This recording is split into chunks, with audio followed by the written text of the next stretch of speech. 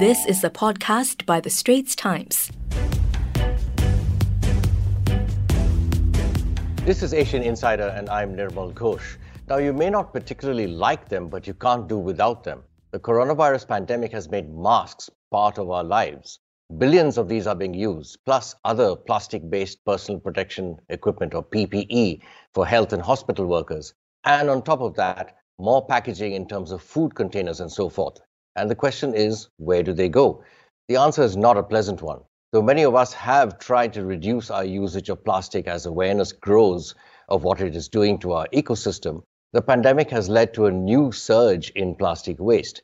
If it is not quite visible, it is because a lot of it is in the ocean. Masks, gloves, gowns, medicine sachets, and soon probably even glass vials are choking the ocean. In just one drive in Rishikonda, a beach in India, a local scuba team removed 21,000 kilos of plastic in just 61 dives. A huge part of that is what we could call pandemic waste. To get some detail and perspective on this very critical challenge that will be with us for a long time past the pandemic, we have today my colleague in Singapore, Straits Times climate change editor David Fogarty. Right, so David, a lot of NGOs and academics who track this kind of pollution in oceans and on land are flagging this as a hazardous legacy of the pandemic. But tell me, are governments cognizant? Most Asian countries are notoriously short on proper waste management and disposal, even in normal times. Is there any sign of change, or at least of some new urgency for change? I would say most governments are very much preoccupied with dealing with the pandemic for the moment. I think some governments are aware of the amount of plastic waste being generated, particularly personal protection equipment or PPE, which includes masks. And I think a lot of them are trying to do their best to ensure that this is collected and disposed of properly or incinerated. But certainly from what we found in Indonesia, in India, and the Philippines, that a lot of these efforts, while there's a lot of genuine intent, I think they're quite patchy and they're not capturing all the waste. And that's just really just a part of the extra plastic waste that's being generated. As we all know, particularly during lockdowns, people order in a lot of food, a lot of takeaway, a lot of that's in plastic containers for food delivery, for takeout, because plastic is deemed to be still one of the most, particularly single-use plastics, probably the most hygienic, I suppose, type of container for food. And that's kind of derailed a lot of efforts globally to reduce the amount of single-use plastic. So instead, during the pandemic, during the past year, we've seen a huge spike in the amount of single-use plastic, in addition to a huge amount of disposable masks being used as well. Right, so a lot of people are wearing reusable cloth masks as well. There's a whole new industry in these designer cloth masks. But more seriously, there are a number of innovations out there as well, making disposable or biodegradable masks out of natural substances and so forth. Can you give us some examples of those? Yeah, so as you mentioned, disposable cloth masks have really taken off. Certainly in Singapore, you see lots of shops trying to sell different versions in different designs. But on the horizon, there are more inventive types of masks that hopefully will gain traction. So there are ones that are made from, in the Philippines, there's a place that makes them from banana fiber, I think banana leaves, using the fiber from that to make masks. And they can naturally decompose in about 2 months. In Australia, there's a place in Queensland that's trying to make masks from sugarcane waste, and there's others that are made from hemp. Gradually, these, I hope, will certainly take off. Certainly, the cloth masks have become more prevalent, but they have not really totally displaced the huge amount of disposable plastic masks that are still being used. So 6 months ago, there was a study that came out that showed the world was using roughly 129 billion plastic disposable masks a month. And there's a lot of concern as to what is happening to those masks. Some, I'd say a fair portion, end up in landfills, or in Singapore's case, they end up being incinerated. But in places, certainly in other parts in Asia, where waste management systems are not as well developed, they will end up in landfills or disposed on the sides of the roads, and they'll end up in the ocean, which is one of the key concerns of conservationists. So, David, a lot of people are using this surgical mask, right? How much plastic is in this? So those standard blue masks weigh roughly 3.5 grams, and they're, I think, pretty much entirely plastic. Now, if you could imagine if there's 129 billion of these used, and presumably disposed of every month, that's the best estimate that seems to be around. If you try to figure that out in terms of total weight, that's about 451,000 tons, which is several aircraft carriers worth of plastic, and that's just 1 month. So you can imagine, or try to imagine, how much plastic that would be over the course of the year, and as we stretch into 2021, over the course of 2 years. And if you were to consider the area, so if you were to put all those masks, lay them out, across end to end, and try to figure out how much area that would be, we calculated about 3 times the land area of Singapore, so that would be roughly 2,150 square kilometers, which also would translate to something like, that would cover 36 times the land area of Manhattan Island. So just 1 month of masks, you could cover Manhattan 36 times. It's just a mind-boggling sort of figure. Absolutely. So what is the usual person, the layman, to do in these circumstances? You want to do the right thing. You need to protect yourself and your family, right? So you will need masks and you will have to throw them away. So what is one to do? Well, as you mentioned earlier, there's a very simple solution that a lot of people, I think, are turning to, and it's becoming, I think, quite a growing industry. In some places, a cottage industry, but it's growing. And the answer is simply this: it's the disposable cloth mask. The correct ones have 3 layers. That's designed to capture droplets, and both from the person, but also try to prevent breathing in droplets from other people.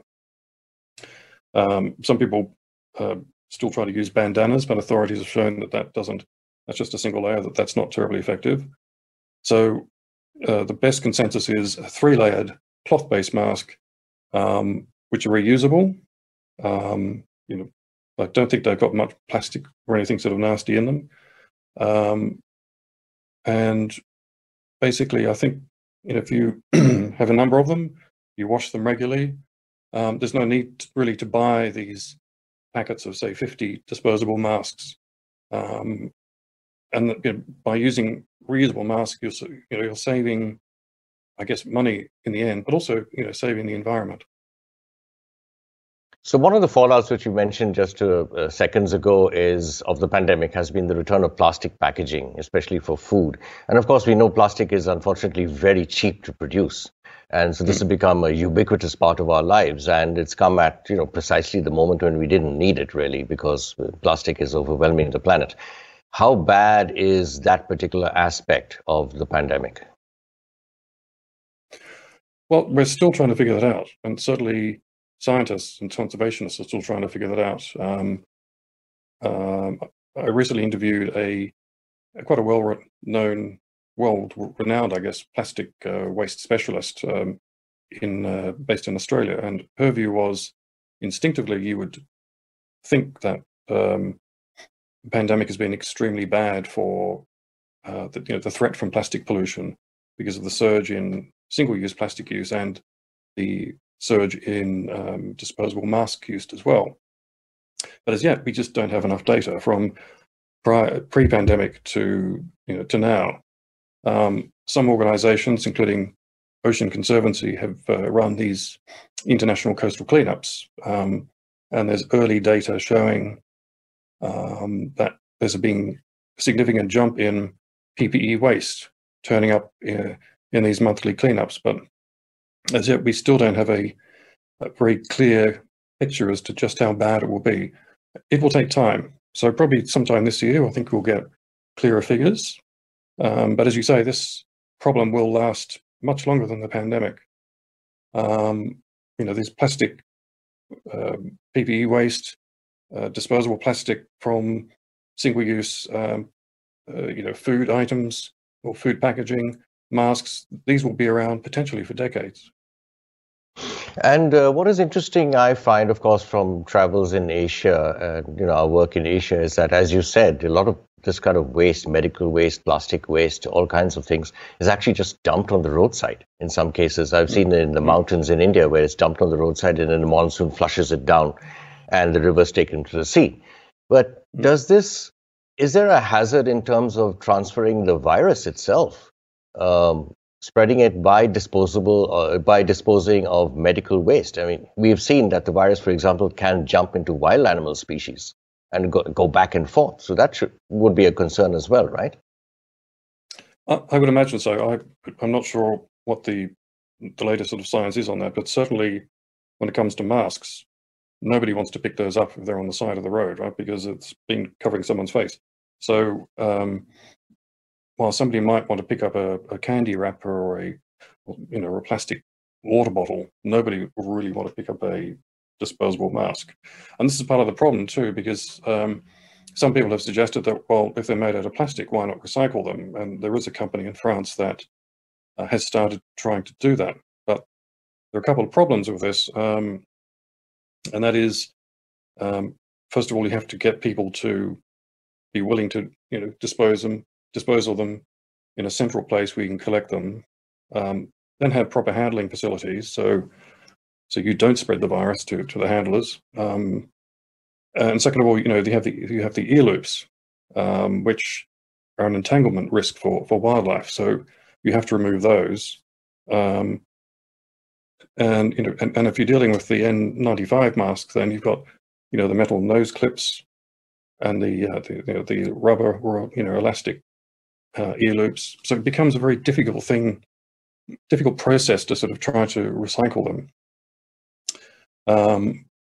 And this has led to some experts to say, look, for the moment, the best thing to do is just to cut off the ear loops and bin your masks, because unless authorities or unless companies come up with, a very simple and effective and safe way of disposing these masks, the best thing is to do is just either put them in the landfills or preferably to incinerate them. But I'm glad you and our colleagues are doing a special feature on this, because it is somewhat neglected. I've only read snippets here and there about this issue, but obviously it's a huge issue and it's going to outlive the pandemic, assuming the pandemic comes to some sort of end with the vaccines and so forth. But do you anticipate also more medical waste in terms of glass vials, syringes and whatnot? Yeah, so that's been mentioned as the next wave of waste. These billions of tiny glass vials for containing the vaccine, and then also the billions of the plastic syringes. Now, some countries will definitely dispose of those carefully, but unfortunately, there'll be some countries where that won't quite be the case. So I'm hoping that won't become the next sort of plastic pandemic, but I suspect that'll probably be the next chapter in the story. Plastic pandemic, that's a good phrase. David Fogarty, thank you very much for these insights today. So the global effort to reduce single-use plastic has been utterly derailed by the pandemic. And one way forward is for everyone to use cloth masks, but it is very important that they should be approved masks. They should have 3 layers and do an adequate job in terms of protection. For Asian Insider, I'm Nirmal Ghosh.